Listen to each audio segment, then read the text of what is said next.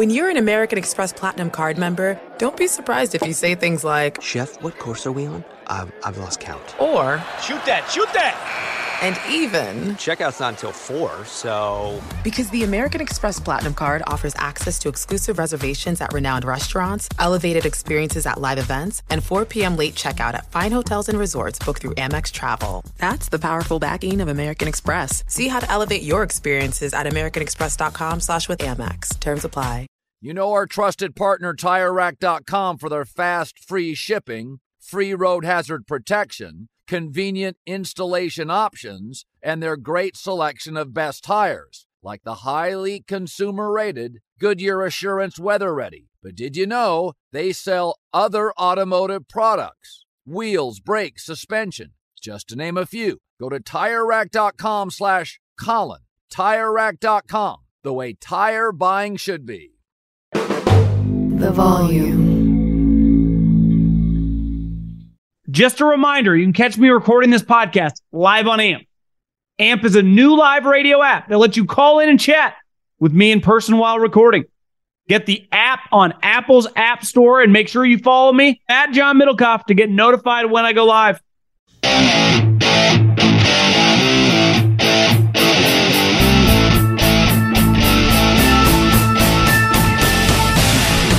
What is going on, everybody? John Middlecoff, 3 and Out podcast.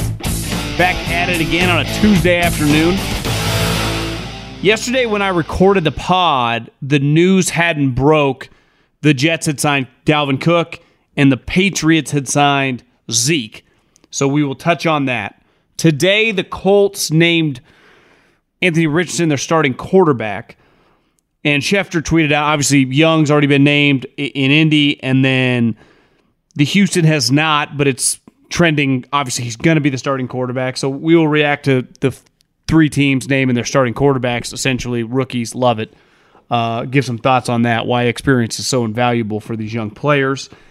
And then, like always, a little Middlecoff mailbag. At John Middlecoff, it's just my Instagram. At John Middlecoff is the Instagram. Fire in those DMs. Get your question answered here on the show. They're coming in fast and furious, so when I miss you, I am not doing it maliciously. I am attempting to get a lot of you guys in, but it can be, I try as hard as I can. There's no way to basically, separate into like a separate area for the unread. They all kind of get botched together. It's complicated for those of you that don't get a million DMs from dudes asking about football. But it's a good thing. It's just I'm gonna miss some. It's impossible not to. It's hard to quite explain how I can't quite keep it in sequence. It's not like a text message or something. And other than that, thevolume.com. Go check out our 3 and Out hats. I got a Flex Fit hat on right now. We got some trucker hats, as well as make sure you subscribe if you listen through Colin. Make sure you subscribe to this podcast, 3 and Out separately. I appreciate everyone that has. Other than that, I think we're going to do a podcast today. I'll do a podcast tomorrow, and then I think I'm going on with Coward for Friday. So that is the game plan right now. Hell, I might just do a big mailbag as well for Friday. That's an easy one. Plus, I can to bang out some of your guys' questions because I don't want to feel anyone getting left out here. But a lot of football talk, so let's dive in. But first, have you downloaded my favorite app in America? They just happen to be the official ticketing app of this podcast. A ticketing app that I have used over and over and over again to go to sporting events, to go to concerts. I swear by them. Game Time. Download it right now, and when you first sign up for tickets, use the promo code JOHN. That's promo code JOHN and get $20 off. It's very easy to use. It has interactive maps, any event. Football games this fall, college football games this fall, playoff baseball. Can't recommend that enough. I've been to countless playoff baseball games, and it's awesome every single time. So if you have the opportunity to go, do it on me. Promo code John.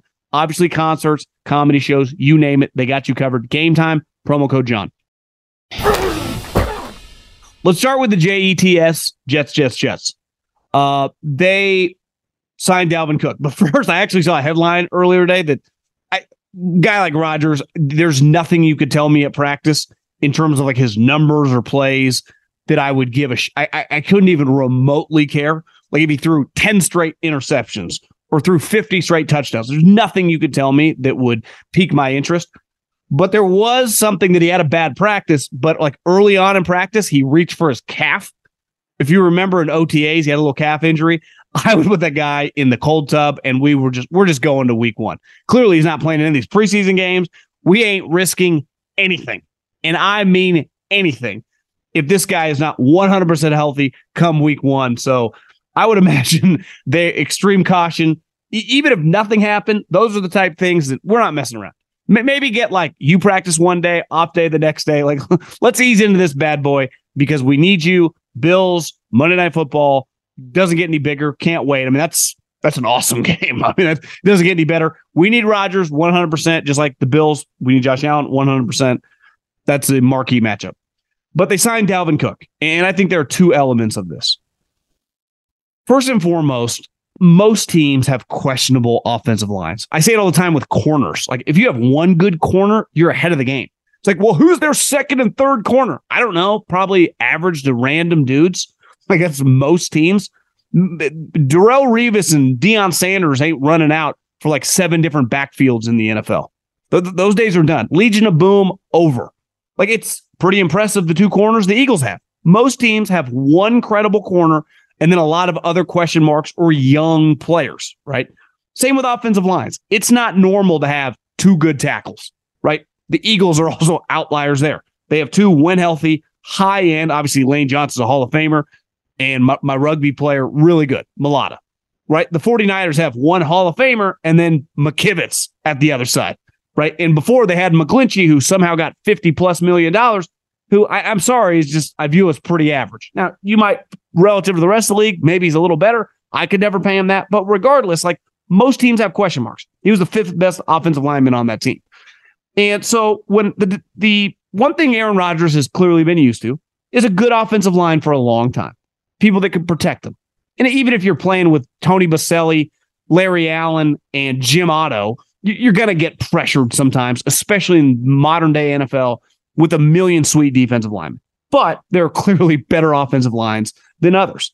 But the easiest way to take pressure off questionable, older, average offensive linemen is running the ball. Because most average offensive linemen can at least function in the run game, right? So clearly the Jets have some question marks at left and right tackle.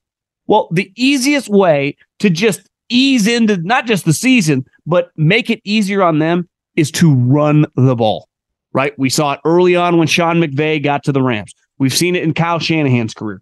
We saw it with LaFleur when he got to the Green Bay Packers.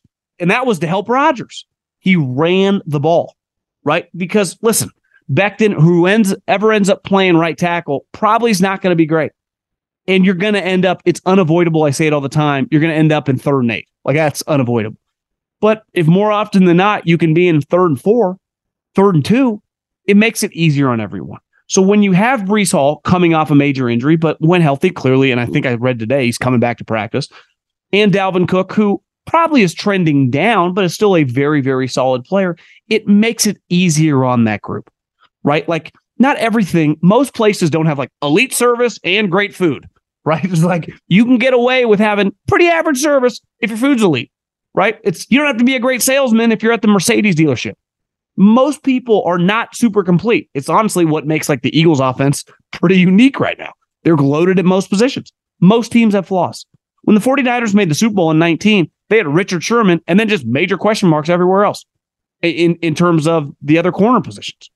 So it's like, I never freak out that much when you have a major hole somewhere. Like, welcome to the NFL. This isn't like the 92 Cowboys or the 94 49ers. Most teams don't have like 11 Pro Bowlers. So you're going to have average players at certain positions. Now, the pushback is if it's at both tackle positions, that's pretty concerning. And I tend to agree, but when you run the ball, I don't care who's at tackle, you're going to be effective if you got sweet backs. And 2, when you got Aaron Rodgers, like, he could manipulate average offensive line play because he can get rid of the ball fast. Might want to Google some of the guys that blocked for Tom Brady over 20 years. It wasn't all Logan Mankins. Might want to Google some of the guys that blocked for Peyton Manning in his heyday in Indianapolis. It wasn't all sweet Pro Bowl guys. A lot of players, I promise, you've never heard of unless you were a Colts fan. So you can avoid question marks at certain positions if you do complementary things well to avoid their weaknesses. Now, obviously, you can't run the ball 40 times a game, but if you get Dalvin Cook, who should be very, very motivated, and Breece Hall, just a young player, assuming health, like they should have a pretty dominant run game. So I do think that they can avoid some of the question marks by just trying to be a top 5 rushing team in the NFL. Like that should be their goal. And I would imagine for their head coach, what did he see firsthand? He's been around Pete Carroll with Marshawn Lynch. He's been around Kyle Shanahan, Super Bowl team. Like, run the ball. It works. And 2, this is why the Aaron Rodgers marriage makes a lot of sense with the Jets. They have an owner who's really rich, who's also really desperate. His team has been a joke. They have the longest running playoff drought streak in all of pro sports, not just the NFL, in all of pro sports. Yet they play in a market that is massive and they have a lot of fans, right? This isn't some random middle tier brand. This is a big brand just strictly because of their the size and the quantity of their fan base. So when Rodgers took that pay cut, I don't even think, looking back, it was ever strictly about, I need this guy, I need that guy, why he butted heads with Gutekunst. It just feels like they probably never listened to him. And he thought like any input he had or any idea he had was never heard. Like, do I think that Aaron Rodgers thinks Dalvin Cook is Walter Payton in his prime reincarnated? No. He understands he's an older player who, is not what he once was. But can he help this team? 100%. And a lot of times over the years, and Packer fans can attest to this, it wasn't always like, they didn't land J.J. Watt or whoever. Sometimes they didn't have the money. But it felt like they never even tried for the next tier guy. It felt like they never, God, couldn't you have traded a second-round pick for that guy? And it just felt like they never were aggressive. And I think one thing that he believed the moment he met this owner back at his pad at Malibu, and then as they've talked through it, and then once they sign pen to paper on deals like this, these guys aren't bullshitting. These guys are in this to close. Now, that doesn't mean they're no lock to make the playoffs. They're definitely no lock to make playoff runs. But he knows the front office is really trying. He knows they're backing it up. I say this all the time. Words mean very little to me. They really do. I judge people by actions. Words actually mean nothing to me. And especially people in business, right? Anyone listening to this, unless you got contracts, unless you got signatures, a lot of words don't go anywhere. A lot of deals get said over the phone that never materialize. And once that happens over and over and over, it kind of makes you question stuff. And I'm not saying Rodgers, I supported the Packers because they're a well-run organization, but they had a philosophy and they didn't really budge off it. And it worked, but they couldn't quite get over the hump. And I think he's seeing immediately, these guys are not bullshit. No guarantees, right? Any of this stuff is going to result in 10 touchdowns for Dalvin Cook. But I think that's, all he wanted was to be heard. And clearly he's being heard. I've seen a lot of people completely shit on Bill Belichick for signing Ezekiel Elliott. And listen, you don't teach an old dog new tricks. Anyone thought that Bill was going to change his ways completely was out of their mind, right? He kind of did it a couple years ago when he signed all those guys. And beside Judon, I think he'd like to have a redo on a lot of them, right? His true colors are typically I'm not paying you that. Adios. Oh, J.C. Jackson, you want what? See you later, buddy. Godspeed. Good luck. But one thing I haven't heard anyone, and listen, I was in transit today on the airport, so it's not like I saw and read everything written and spoken about this deal. So maybe some people brought this up. Bill Belichick doesn't just demand, he cherishes smart football players, guys who can do it all, people he's had a lot of respect for, game planning, seeing on cross film. It's in 2 names come to my mind. Now, these didn't work, but he signed John Lynch. He signed Reggie Wayne. He signed, and I'm sure there are countless other older players that are just viewed as their football IQ is 100 out of 100. And those 2 guys are good examples of physically they were done, but he really, really values football IQ. Why? Because we've said it forever. When you go to Bill Belichick, their offense, defense, their schemes, what is asked of you from a football playing standpoint, mentally, it doesn't get any harder. Like, you think he liked Juju Smith once he saw him have success for Andy Reid? What's he saying immediately? This guy understands offense. This guy's a smart football player. And hell, he might have thought that when he was with the Pittsburgh Steelers. He likes guys who are intelligent upstairs when it comes to football. And say this about Zeke, because he might not be able to run anymore. And Bill might find out in the next 2 weeks his legs are gone and cuts him. As of recording this, I just have one figure. It says $6 million. Who knows how much they guaranteed him? Maybe guaranteed him $500,000. Maybe guaranteed him $5 million. We'll find out. My guess wouldn't shock me if it's like under $1 million, but maybe $1 to $2 million in that range. But it would be enough where he's not guaranteed to make the team. Now, if it's $4 or $5 million, he'll probably make the team. But if he can't run, like, Bill won't use him, right? But here's the thing Zeke does. At least he did when he was, a really good player. He does it all. He can run inside. He can run outside. Well, in theory, now his speed, you're not going to run him outside. But he can pass protect and he can catch. Like, go to his Football Reference every single year, 55, 60, 48. Like, he's very versatile player. So Bill values versatility and football intelligence. Well, you can't do everything well like Zeke did if you're not a smart player. Well, who do you think Bill's called? Urban, Jason Garrett, like all these guys. And he knows, hell, I think I read a headline he called Stephen Jones.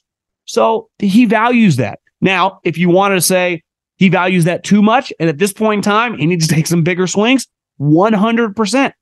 Ideally, you get smart football players who can play. I thought last year when I remember midseason when the 49ers traded a second, a third, and a fourth for Christian McCaffrey, I'm like, this is fucking nuts. I thought it was nuts. I thought it was a bad trade. I really did. You're trading for a $12 million running back. And then I saw Christian McCaffrey motivated, and then his football intelligence, like, this guy can do everything. There's like nothing he can't do. Now, I'm not comparing 2023 Christian McCaffrey to Zeke Elliott, but like this is what Bill looks for. I heard some of Colin's take this morning when I was on a walk trying to get a sweat in and sweat out all the booze from the weekend, is that Bill just does the same. He's just obsessed with value. Yeah, it's just, he's not going to change. Like, the ship is going to go down his way, right? He just will. Any one of us that knows an older, successful guy, I don't care what he does for a living, he usually doesn't get more open-minded and progressive at like 72 years old. That's not the way it works. Maybe he's open-minded with some failures at 44 or 51 or 38. No chance post 70, especially when you got that much money in the bank and that many accolades. Now, you can say, well, John, shouldn't he look in the mirror a little bit after the last 2 of the last 3 seasons? Well, yeah, in theory, yes. But we all know that old guy who could hit some hard times. He ain't budging. He ain't changing. He was never going to get in a bidding war with DeAndre Hopkins or Dalvin Cook. It wasn't his fucking style. And honestly, I defend him on those two guys because it's like, is that really going to do it for you? Now, you could argue that he signed a shot player who somehow got 12 touchdowns last year, but, getting a lot of carries, struggling to run for 1,000 yards a couple of the last 3 years. But he can catch the ball and he can block. And clearly Bill values his intelligence. So I don't think this is going to like impact a win or a loss through the season. I just don't think they're that talented. And to me, their downfall is not going to be Zeke running slow. So their quarterback's not good enough. Just that simple. Their quarterback's not good enough. So when they go 7-10 or 8-9, it'll be all those games that Max screwed up on or couldn't match the other quarterbacks who are just much better than. Like, that's my take on the whole Patriot thing. Not stunned at all about Belichick, a 70-year-old or 72-year-old worth, I mean, he might have $100 million in the bank. Like, he's also spent on money, right? Tax. I'm talking, it would not shock me if you told me Bill Belichick has $100 million in the bank. He's got 6 Super Bowls that he's won as a head coach. He's got 2 other ones that he's won as a defensive coordinator. His game plan against Bill Walsh and the K-Gun Bills offense is in like the fucking Hall of Fame. You think like, yeah, just time to change now. His whole thing has always been changing schematically, but he values a certain thing in a player. It's why he'll draft lacrosse players or rugby players, because he views them as smart, versatile. It's what he likes. He's going to go after Julian Edelman more often than he's going to go after some of these other guys. That's just the type of player he likes. So, and Zeke fits that mold because he can do a lot.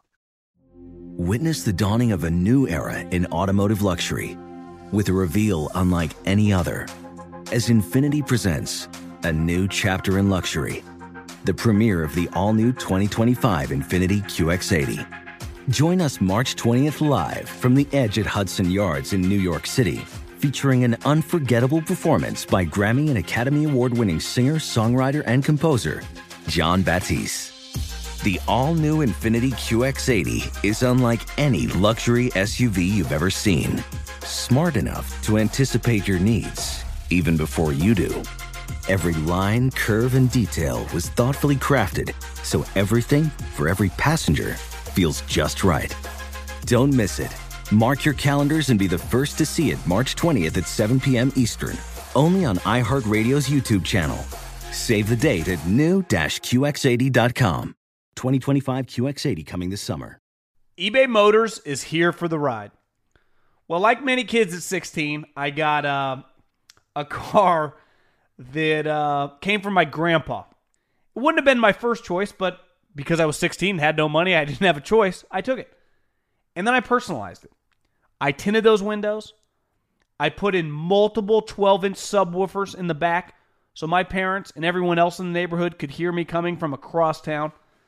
And I turned that thing into something at first that I was like, I want something better. To essentially my dream ride at the time because I had a car at 16. Hard to complain. One of my favorite parts about car culture is regardless of the car you're given when you're young, you can find a way to make it cool. And that's what any young, innovative individual will do. I don't care what you're rolling in. And with over 122 million parts for your number one ride or die, you can make sure your ride stays running smoothly. Brake kits, LED headlights, roof rack, bumpers, whatever your baby needs, eBay Motors has it. And with eBay Guaranteed Fit, it's guaranteed to fit your ride the first time, every time, or your money back. Plus, at these prices, you're burning rubber, not cash. Keep your ride or die alive at ebaymotors.com. Eligible items only. Exclusions apply. And last but not least, the rookies. I've said this over and over and over again. The only way you learn at anything, and this is what I was taught at Cal Poly, because the motto of my college was learn by doing. That's the only way I learn. You can put PowerPoints up. I'll tune you out after 2 minutes. You can have me read something and want me to regurgitate it or execute it. I'll struggle at that. I have to learn by getting my hands dirty. Whatever that is, whether it's messing with a computer, whether it's out doing something, I have to actually do it. I could watch golf videos on YouTube till the cows come home. But until I try it for myself on the driving range or the course, like, it doesn't mean anything to me. And I'm a huge believer in just so many theories in this world, and you learn these in academia and hell, even in like business school. Until you actually do something, you have no clue. And football is a game, a lot of practice and a lot of mental reps. And that is important. Like, one thing I was thinking the other day, it's like, I have not been reading enough. Like, I need to give some gasoline to my mind. Feels like it's slowing down. It's like, oh, God, I'm 38 in my prime, but I don't read enough. Too busy scrolling and gaining no knowledge beside little 120 word clips on Twitter and pictures on Instagram. Like, what a waste of my time, right? I do watch YouTube and listen to a lot of podcasts, but I just have not been reading enough. And it's just, listen, as someone who has been known to talk some shit about academia, I will not dispute that reading is definitely gasoline for the mind. And I do think the only way to play at football, it's Trey Lance's downfall. He just never gets to play. And he's never going to get to play for the 49ers. So the only way he ever has a chance to improve is by playing in the games. I've said over and over, I would just have Trey Lance, now that it's clear Sam Darnold's going to be the 2, and your question, like, is this guy even good enough to be the 3? I would play Trey Lance the next 2 games every single start. Every single snap. All 8 quarters left in this preseason, Trey Lance would be the quarterback for every single play. And every time you draft a rookie, and Mahomes is to me a modern day outlier. And part of it was you had Alex Smith and you had a playoff team. Most of these young quarterbacks are not coming to playoff teams. And some of them, like if I remember correctly, Deshaun Watson, definitely Lamar Jackson, did not start immediately. But in theory, those teams thought they could be playoff teams without those guys. And clearly for Lamar, the only reason the Ravens made the playoffs that year is because they inserted them. But when it comes to the three teams that drafted the quarterbacks this year, after at the Colts officially, I'm saying this because they named AR, used to go by AR-13, but then he changed his name because, gun stuff. But Anthony Richardson, the starting quarterback, obviously Bryce is the starting quarterback. CJ Stroud hasn't officially been named, but clearly he's going to be the starting quarterback. Is for these guys to improve, is to play. But the best thing all three of those teams have going for them, they don't have expectations. Like it doesn't matter if you win 5 games. All that matters is getting that guy ready for the next couple years. Because the most valuable thing you have with a rookie quarterback is his contract, right? Is his contract. So if you redshirt him, right, ultimately with Mahomes, they paid him after 2 seasons, right? Because he did not play as a rookie. Now, those 2 seasons ultimately resulted in an MVP and a Super Bowl. So it was a unique start to a career. But they only got however many games out of those 2 years on that rookie contract, and then they extended him to a massive amount of money, which clearly has been well worth it, right? To me, all the rookie quarterbacks, anytime you draft a guy really high, he's got to play right away. I got to see what I got. If I draft him really high, what's the point, right? What's the point? Say what you want about Mac Jones. Say what you want about Justin Fields. We got a lot of question marks coming into the season. Those guys have gotten a lot of reps. So now both those guys kind of put up or shut up, right? Like Zach Wilson, Trey Lance, just you ain't playing anymore. Zach, we've seen enough. And Trey, we just don't have time to figure you out. But getting the reps for these guys is so valuable. Who cares if they throw 4 picks in the game? It doesn't matter. It's a learning experience. The only way you learn in football and in life is by failure. And trust me, all 3 of these guys are going to fail a lot, right? Anthony Richardson is going to be all over the map. CJ Stroud, this offense is very complex. It is running the Shanahan offense, especially relative to what he was doing at Ohio State, which, let's face it, is relatively easy for quarterbacks. And Bryce, who I'm a huge fan of, based on 1 game, going to be running for his life. So, and it's not, he's not exactly Lamar Jackson, not the fastest cat. The reason he didn't run the 40 ain't that fast. He's a pocket quarterback.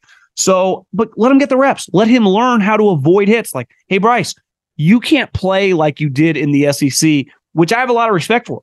Bryce is a tough little cookie, man. He is. I'll never forget that national championship game when he was getting peppered.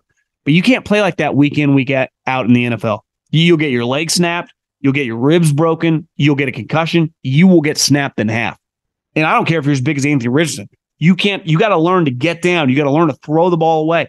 But you don't learn that in practice. Why? They can't hit you. They can't touch you. I've been going to these practices. They're kind of a joke, right? It's why I don't ever want to hear another pass breakdown from the 49ers on the Trey Lance his practices. They're completely irrelevant. It's not even football, right? It's football for my guard and my defensive tackle going at it with the initial pop. But then if the defensive tackle smokes the guard, the moment he gets within a couple feet of the quarterback, he stops. It's why so many of these plays at practice, it probably would have been a sack. And then he rolls out and makes some sweet play. And it happens to all the quarterbacks, but I'm just saying you get to the preseason. That's why I would not play my starters. People are getting hit. And those defensive players, even if they're backups, have not been able to actually hit anybody beside the guy right in front of them who they're not tackling. They're just trying to get around all training camp. So it's a very violent game. And the only way these guys learn is through the reps. And all of them, I think all 3 of these teams are probably going to suck. I know Colin's high on the Panthers.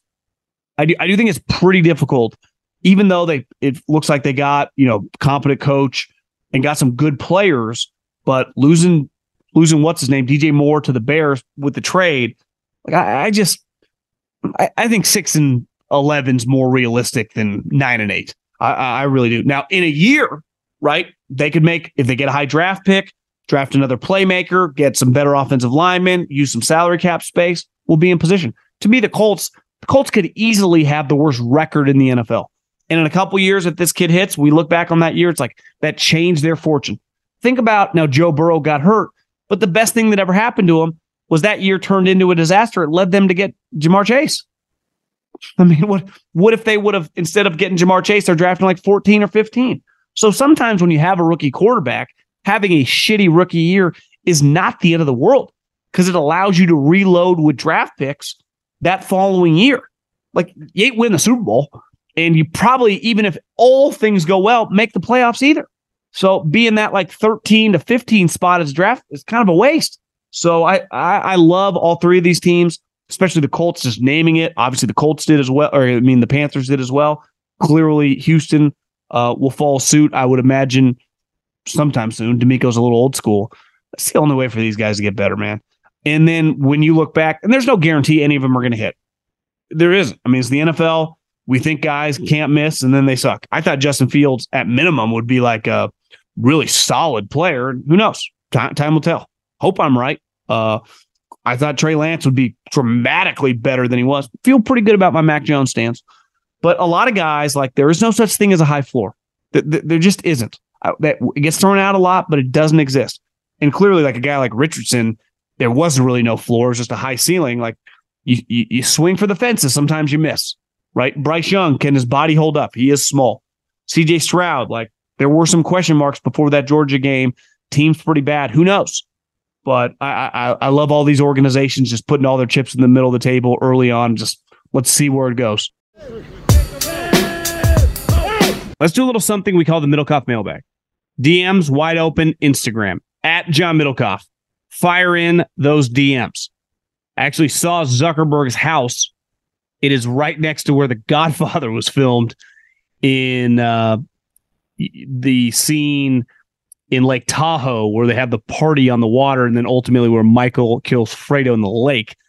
But the house is just, we were jet skiing, had to fly by it, and always do if I'm on the lake. And Zuckerberg's got a big pad in there as well, probably trading to try to not get beat up by Elon in the Coliseum. But sweet pad. If you're a billionaire, I'd want to live there too.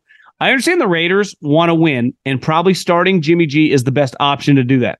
But with two stud quarterbacks coming into next year's draft, would it make sense to take a flyer on Aiden O'Connell to see if he can be your guy for the future and give him a year to start?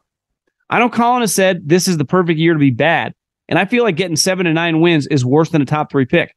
Aiden does well, you see hope. He stinks, you draft the future. Thoughts? Don't hate that at all. But when you give Jimmy Garoppolo how much money they gave Jimmy Garoppolo, he's starting, at least for a while. So it's hard to tell in the preseason. And, I was driving down from Lake Tahoe back to the Sacramento area to go to my mom's house.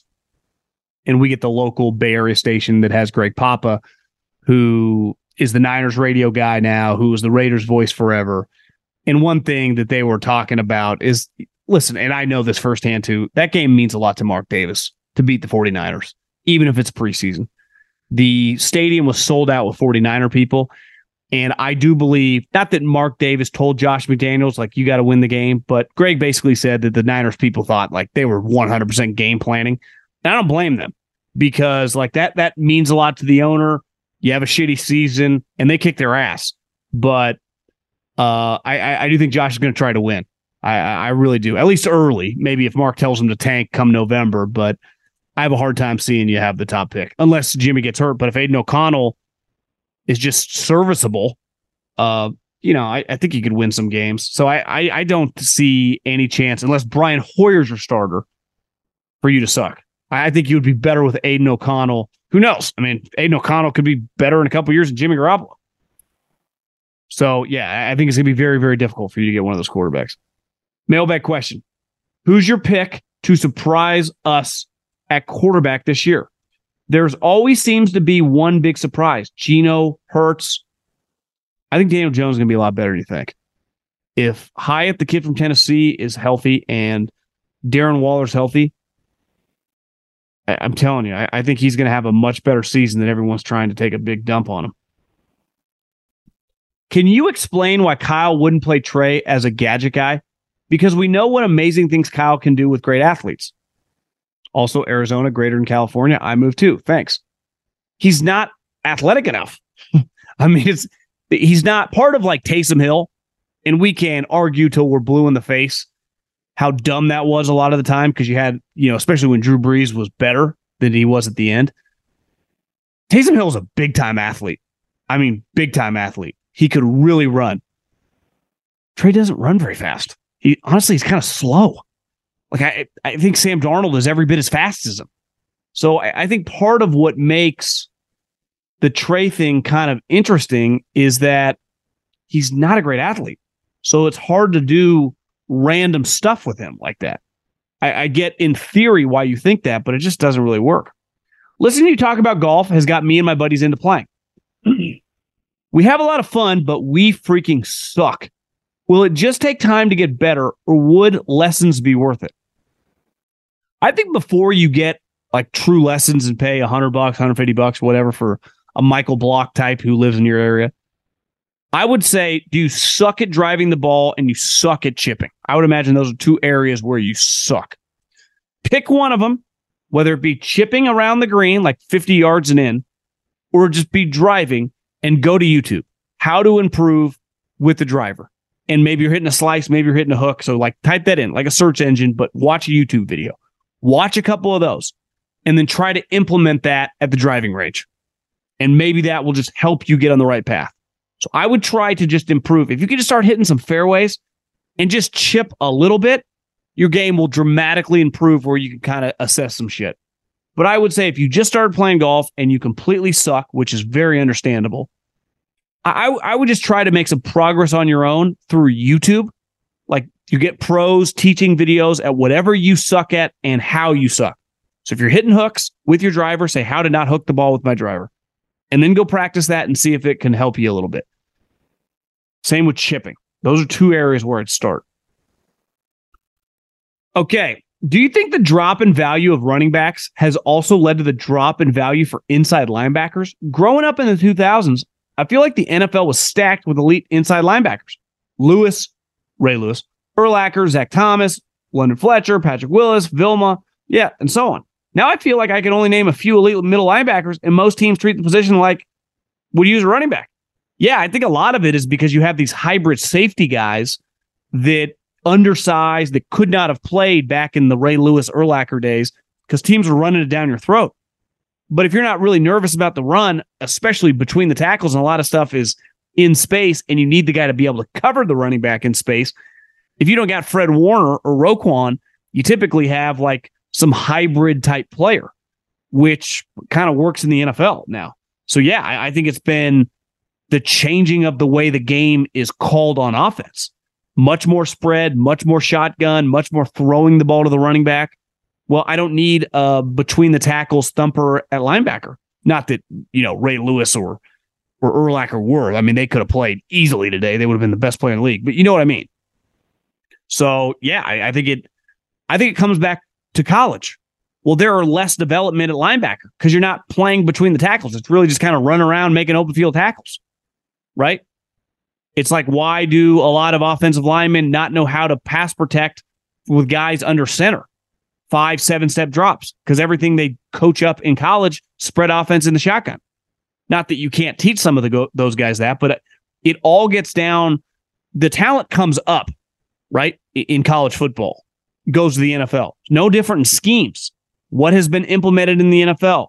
A lot of spread offense concepts. Kaepernick, the zone read, the pistol, like that. It actually doesn't go the other way. I can't speak like it feels like in the NBA, the 3-point shot filtered down. Or in football, a lot of offense filters up. I mean, people have been running spread offenses in high school football forever. Think about, like, if you're my age in your mid-30s, when we were kids, everything was a tight end, a fullback, a running back, and 2 wide receivers. Who the fuck does that way anymore? Kyle Shanahan, probably the only guy. Witness the dawning of a new era in automotive luxury with a reveal unlike any other as Infiniti presents a new chapter in luxury, the premiere of the all-new 2025 Infiniti QX80.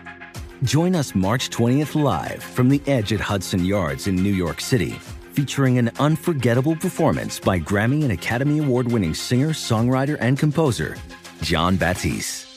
The all-new Infiniti QX80 is unlike any luxury SUV you've ever seen.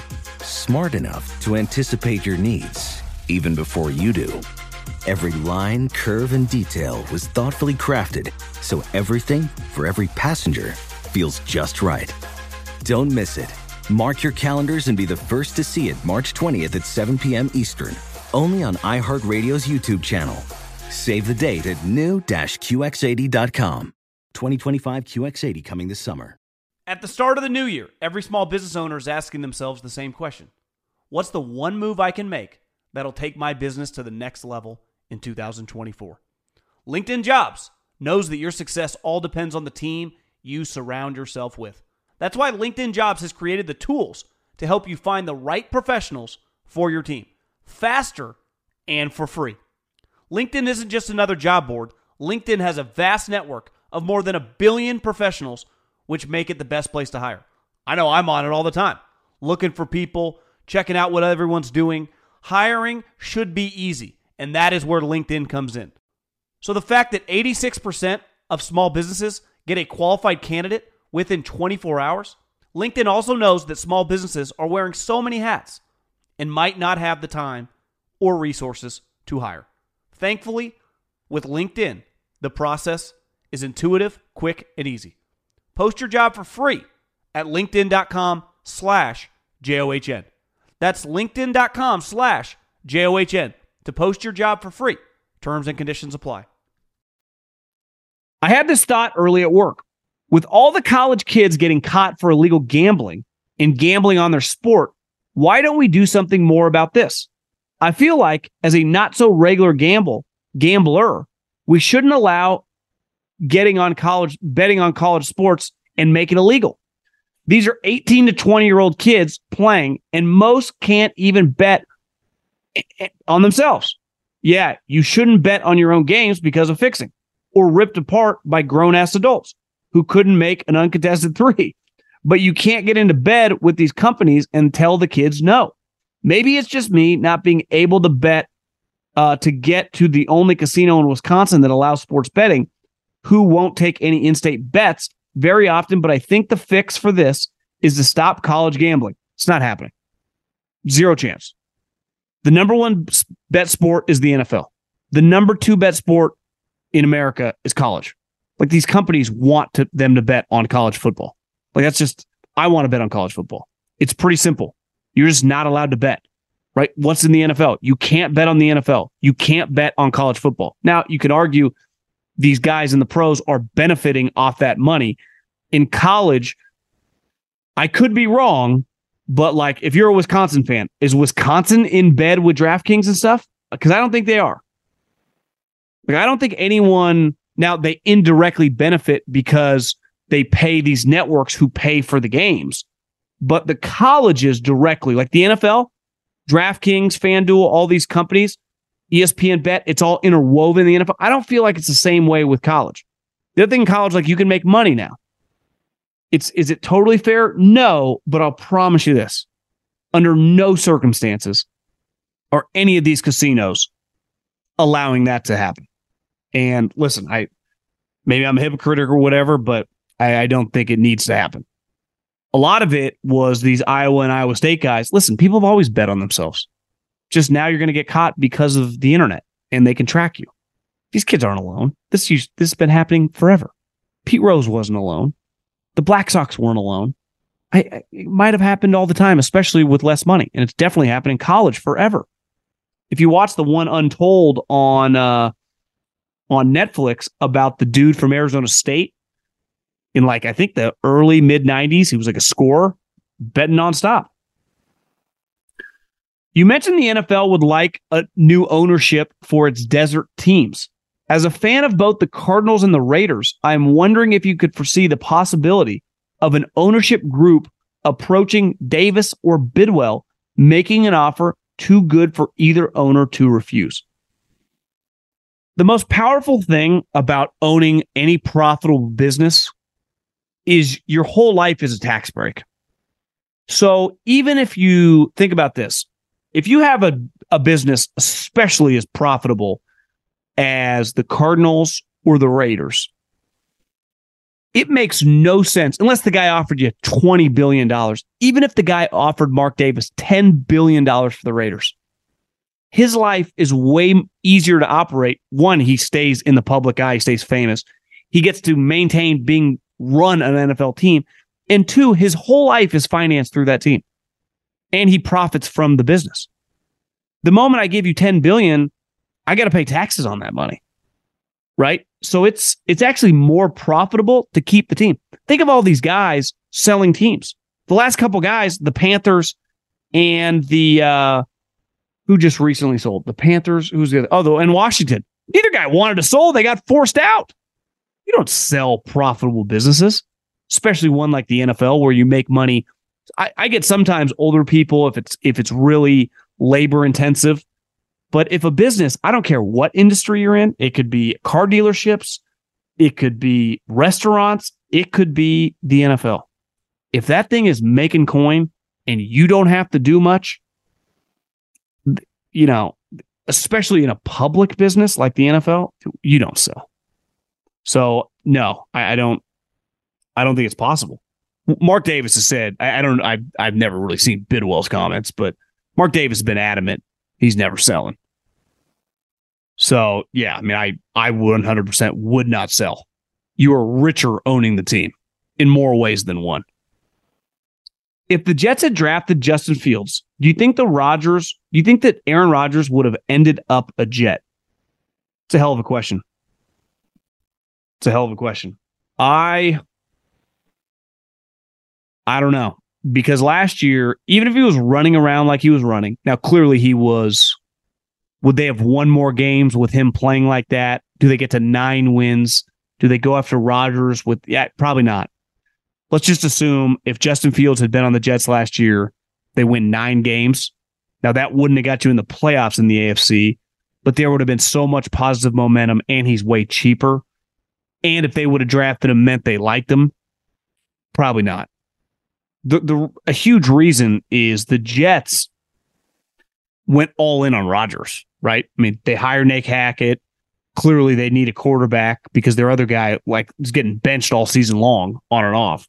So, I could be wrong because you never know. Maybe if I assume that they go above 500, even if they miss the playoffs, I don't think they get Rodgers. If they go 7-10, and the question marks with his passing, maybe there's still a chance. Love the pod. You can relate to me, the audience, the player's point of view, and the business side while maintaining a neutral stance. Appreciate that. My question is about sports ownership. With the sale of teams now being a group purchases, even the Broncos sold to the heirs, not just one individual. Do you think the group, that's not quite how it happened. Sold to the heir. Oh, I got you. Do you think the group owners, both present and future, will have the same go-for-it mentality as, say, Jerry Jones or Kroenke? They can take a phone call on a tarmac for Matt Stafford trades, whereas my guest is folks like Greg Penner and Josh Harris might have to do a hybrid Green Bay where they discuss with other stakeholders. Well, let me just go to Penner. Penner is the nephew of the Walmart guy. So the Walmart guy basically is so rich that he probably doesn't want to deal with the day-to-day bullshit. But clearly they got an open checkbook, closing deals, doing whatever they need to do. So I would imagine Penner, anyone who's ever been around a powerful family, there are people that some other people beside the head honcho are trusted to make major decisions. So I think Penner is a bad example because I think Penner, with the blessing of the family, is allowed to pull the trigger. He doesn't have to constantly answer to Logan Roy. That would be my guess. Now, obviously, to trade Russell Wilson or whatever, they're going to get the dad. So yeah, I guess maybe back to your point, but why would you even call Greg Penner then? If you have to do something for Sean Payton, you just call the top. Whoever's the highest guy on the food chain. There's only one decision maker in an NFL team.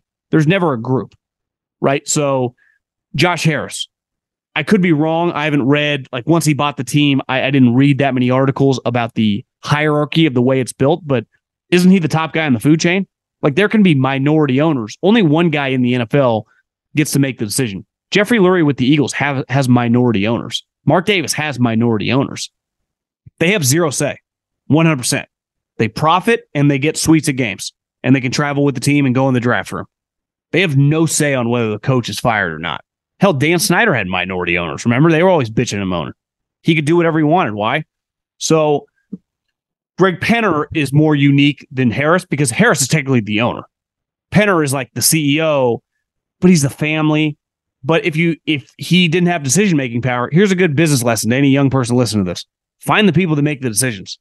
And if you can't find the person to make decisions, find the person that has the gatekeeper to get the decision maker. So there's always one decision maker. So instead of, if Greg Penner's not, you would just call the other guy on the tarmac. Now it's much easier when it's Jerry Jones, Stan Kroenke, right? Jimmy Haslam. It's very clear, cut and dry. John Mara, Jeffrey Lurie, Bob Kraft. Like, can Jonathan Kraft make a decision? Or does he got to go through Bob? Honestly, the NFL is way bigger and there's way more money, but don't a lot of businesses kind of operate like that? Like there are several guys, but only one guy can really pull the trigger on a massive move. The NFL likes individuals to be at the at the top of the hierarchy. Because like when they have league meetings, they don't want every team's not represented by 10 guys in the meeting. I'm a Bears fan living in Green Bay. So I'm always tuned into both teams almost equally. And after watching the Packers preseason game with Jordan Love, the game plan was essentially identical to what the Bears did with Trubisky. Bootleg after bootleg because they knew he couldn't play. The Packers let Clifford throw the ball downfield and open it up the playbook more than him. Not being a hater because our quarterback still has some major question marks, but based on what I've seen and other Packer fans' reaction, I think Love is closer to Trubisky than being a third straight franchise quarterback. The chances, honestly, that Jordan Love, even I haven't, I'll be honest, I haven't watched, I saw a couple highlights, have not watched the Packers preseason game. But I said this the moment they traded Aaron Rodgers. It was over. You could be playing in football heaven right now with Bill Walsh as your offensive coordinator and Bill Parcells as your defensive coordinator. And one of the Rooneys as your owner. You ain't going back to back to back. Favre, Rodgers, whoever. I said it before, to go from Montana to Young to Jeff Garcia is fucking outrageous. I mean, Garcia went to several Pro Bowls. That was an incredible transition. To think like this guy, if this guy just became like Jimmy Garoppolo, that would be a home run. It's why Belichick would have got a lot of credit if he would have transitioned from just Brady to Garoppolo. But obviously Jimmy was gone and they were screwed. But the chances that this guy is good, the league would tell you over and over he's not. Right? Just the history of quarterbacks, especially guys, drafted in the 20s. Most of them, I bet the hit percentage on a guy drafted, I think he picked 27. The offense, though, I will say this. Here's the thing. Like Trey Lance the other day in the preseason game. The only reason he started completing a couple passes is because they started doing the bootleg plays. Well, that's a huge part of the Packers offense, right? Those naked bootlegs that are just a one read, dump it off to the guy. That is the offense, honestly. So if he can do that, I've said over and over, if he can just function, Trubisky's ultimate downfall was bad instincts and no touch.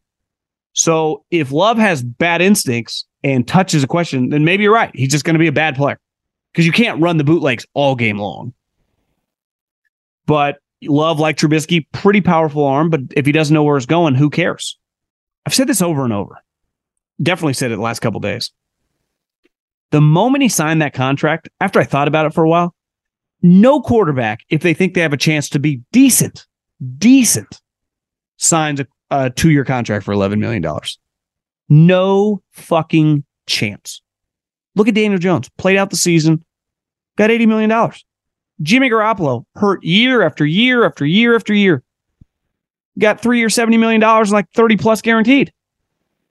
If you're just functional at quarterback, you can get some money. Especially if you're young and they drafted you. I think that told a lot. I think the agent, him, and the team all kind of knew. This is probably not going to work. Not a Rams fan, but I don't hear much talk about Stetson Bennett taking over for Stafford after his time in LA is over. Do you think he could be the future longtime quarterback for the Rams, or do you think the Rams should look to draft a quarterback in 2024? Well, if Stafford gets injured, I think they would lose a ton of games with Stetson Bennett. And I'm not trying to be some Stetson Bennett hater, though, not the biggest fan of the guy. He just seems a little too angry for me. It's just something about him. I don't know. I could be wrong, but I'm not a huge fan. I think they would suck. I've said over and over that if they get a couple injuries, they got number 1 pick written all over them. They could be terrible. And then I don't care what Stetson Bennett did, they would draft one of those quarterbacks. And I think they will be in the mix when all's said and done. Not sure if you were able to watch the Packers-Bengals game, but watching their 5th-round pick, Sean Clifford, I think he had a good showing. But I think it was good enough that if Love starts struggling, fans and some media are going to start calling for him to get the job as the starter. Am I just seeing something that isn't there or better than we thought? I was sitting at my mom's house. What day would this have been? Monday afternoon, Monday night, and the game was on replay, and Clifford was in the game. And I had listened to Lombardi's pod on the drive down from Tahoe, and he had been talking about, even though he threw a couple picks, and the one pick I saw got tipped, he was very impressed. And clearly there have been a lot of reports out of Packers at camp that Clifford, who I think most anyone that follows the Big Ten or Penn State would say, God, that guy sucks. Maybe it's Penn State. Clearly they like him a lot. And once you're liked by these coaches in the Shanahan offense, they will find ways to get you in the mix. Because in their mind, they can scheme you up easy plays. And then if you have some instincts, you have to have instincts to play quarterback. So if Jordan Love, and when I mean instincts, I mean, I said this yesterday with Trey Lance, like he just doesn't feel like a quarterback when you watch him play. There's like a tension to his body. I don't see the calmness. There's just a calmness to a guy's feet. Watching O'Connell, the Purdue quarterback for the Raiders, he looked like a quarterback. And then there was a touch. There was a rhythm when he went through his progressions. And clearly Clifford, they feel like he has that. I saw it last year with Purdy, that these guys, now Purdy, they didn't like, the only reason he played is because of injuries. And like you said, the Love situation, if Love was shitty, I could see them going to the bullpen because they, like Love, they drafted this kid as well. And clearly he's having a really good camp and they got some talent around him that maybe they view him as like their Kirk Cousins. That's not the way all these guys think. You know, all these guys have been around. Matt Ryan, resurrecting an MVP. Jared Goff, Kirk Cousins, like they've all seen this shit. So that they are, Andy Reid was around Favre in his prime. And Andy likes to throw bombs. Like that's what he wants, what he kind of yearns for, right? Sean McDermott, why'd he go after Josh Allen? He was there for a long time in Philadelphia with Donovan McNabb, this freak athlete who wasn't always the biggest, most accurate quarterback, but was really good. He was like, let's swing for the fences. When you're in the initial state of your football life, whether it's a coach or a GM, that shapes the way you view football. Now, we all view in any industry as we grow old, we all have our own preferences and our own thoughts, and they may change and grow. But most human beings, right? Like I'm seeing my little brother raise a child right now. He's 3.5 years old. He's a wild child. But there's just basic things that you teach him, right? Shake people's hand, look people in the eye, say, I'm sorry, right? Clean up your messes. Don't cry for no reason. Smile, be a good kid, be nice to other people, share, right? And those things hopefully stick and they build the base of you as a human being as time goes on. It's no different as football, right? I was around Pat Hill and Andy Reid. Like, I like taking some huge flyers on guys. They did it at Fresno State, definitely did in Philly. I like high-end talent. It might have some issues. Doesn't bother me as much, especially if I get a good coach. The Shanahan crew all has this, like, they've seen it with guys that aren't that talented. At least the rest of the league, like Kirk Cousins. Are you kidding me? Matt Ryan's going to turn into fucking some star. Dominated the league. Jared Goff. Remember Jared Goff's rookie year? He was a laughingstock. I mean, an absolute laughingstock.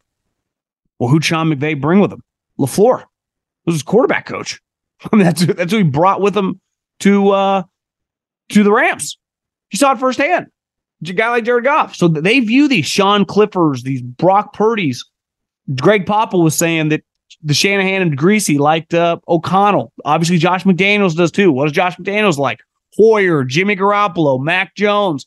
Some of these, like not every coach views players the same. It's like not every scout views players the same. So yeah, it's a long-winded way of saying I would imagine LaFleur liked fucking Sean Clifford in college. Definitely likes him more now. So they are not financially tied at all to Jordan Love. We've been talking about this with Trey Lance. It's a put up or shut up league. And especially when you don't, like Anthony Richardson, Bryce Young, and CJ, like they got long contracts. They got a couple years to just see if you can play. Whatever, with 35, 40, 50 starts, right? But if it can't, like, they'll eventually be moved on. Jordan's already going into what, year 4? Sean Clifford, the most powerful thing would be if he's actually solid, if he could just be like, what if he's just Jimmy Garoppolo in a couple years or Kirk Cousins? Shit, he's on a cheap contract. What is he, a 5th-round pick? Be the pick of the draft if he becomes your starter. So yeah, I think a lot of these random quarterbacks, bullpen, baby. Bullpen. Mac Jones, Justin Fields, Brock Purdy. This league is going 95 miles an hour now. The day and age of like, just give this guy like 4 years, see what he got. Too much money's on the line. Too much. All these owners have cash. None of them feel obligated anymore to like, well, we got to see how this goes. That's why we get all these one-and-done coaches. They have an unlimited amount of money. This guy's fucking vacation on yachts. Just wondering why the Commanders' offense is being so underrated this offseason. I feel like Bieniemy, tough coaching, will make Howell have a sophomore jump. Well, he's never really played, so it'd just be, his first year playing, especially with great wide receiver room. Colin undervalues them consistently, drives me nuts.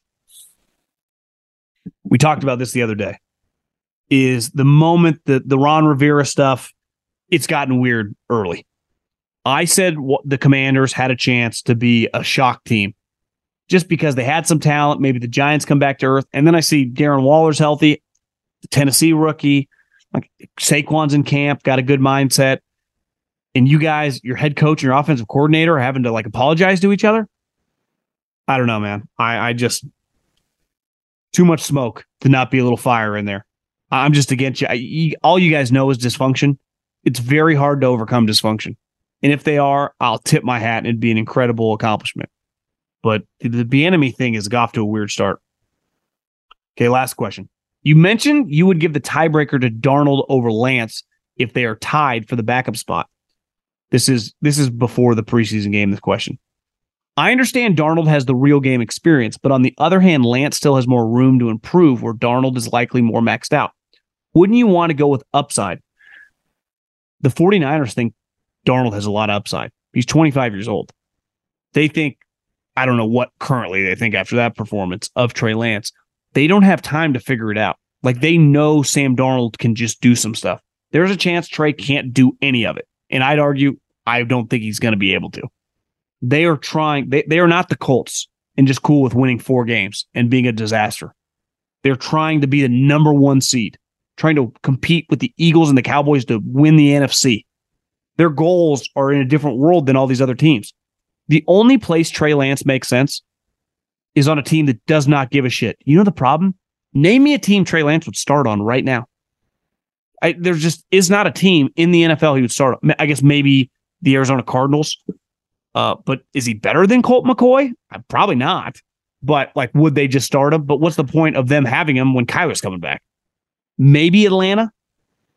I'm not a huge Desmond Ridder fan, but like, just go around the league. Saints, Colts. You just start firing around Houston. There's no spots. Commanders, maybe, but like, they're trying to win. Are they messing with him? So yeah, I just shitty variables that haven't gone his way. Bad luck. You mentioned that tight ends bring great value for their price, especially Kelsey, Kittle, and Andrews. I agree with you. With the market paying what players are worth, shouldn't we see elite tight ends paid up near wide receiver numbers? Is it just that no elite tight end has hit the market in free agency? If Mark Andrews hit free agency, do you think he would get $20 million? If Kelsey, Kittle, Mark Andrews, Waller off a good season, hit free agency, they would get a massive amount of money. The problem is, a lot of those guys you listed, right? Kittle was a 5th-round pick. Andrews definitely wasn't a first because they drafted Hayden Hurst. What round? Was he 3rd round, 4th round? Kelsey, obviously 3rd round. So these teams come to you after you become a really good player, and they offer you an extension, which is worth so much money relative to what you've been making. It's hard to not put pen to paper.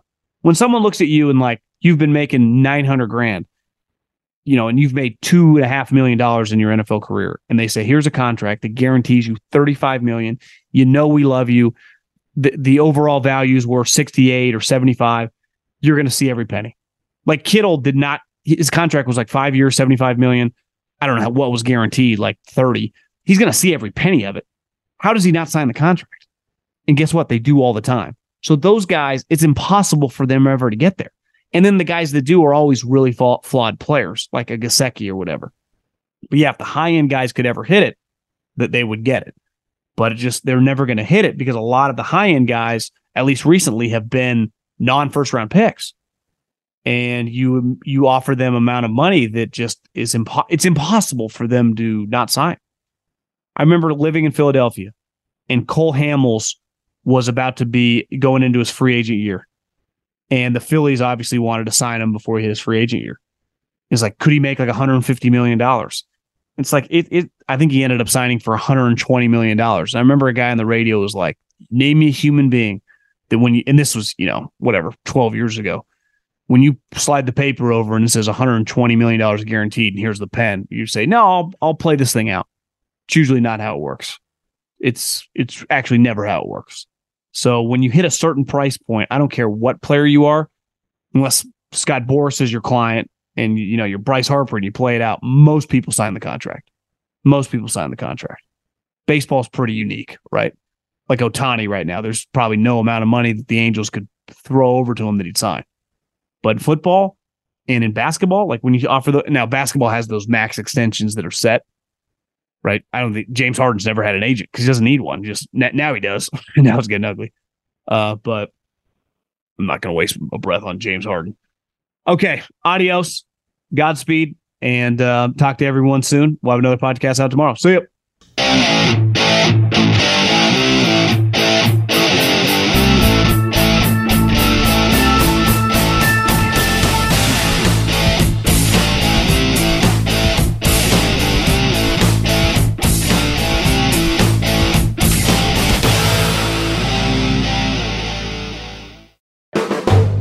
Volume. Infinity presents a new chapter in luxury, the premiere of the all-new 2025 Infinity QX80, live March 20th from the Edge at Hudson Yards in New York City, featuring a performance by John Batiste. The all-new 2025 Infinity QX80 is an SUV designed to help every passenger feel just right. Be the first to see it March 20th at 7 p.m. Eastern, only on iHeartRadio's YouTube channel. Save the date at new-QX80.com. Don't miss it. 2025 QX80 coming this summer. In today's world, it seems the best treatment is reserved only for a few. Well, Discover wants to change that by making everyone feel special. That's why with your Discover card, you have access to 24/7 live customer service, as well as $0 fraud liability, which means you're never held responsible for unauthorized purchases. Finally, no matter who you are or where you are in life, you'll feel special with Discover. Learn more at discover.com/credit card. Limitations apply.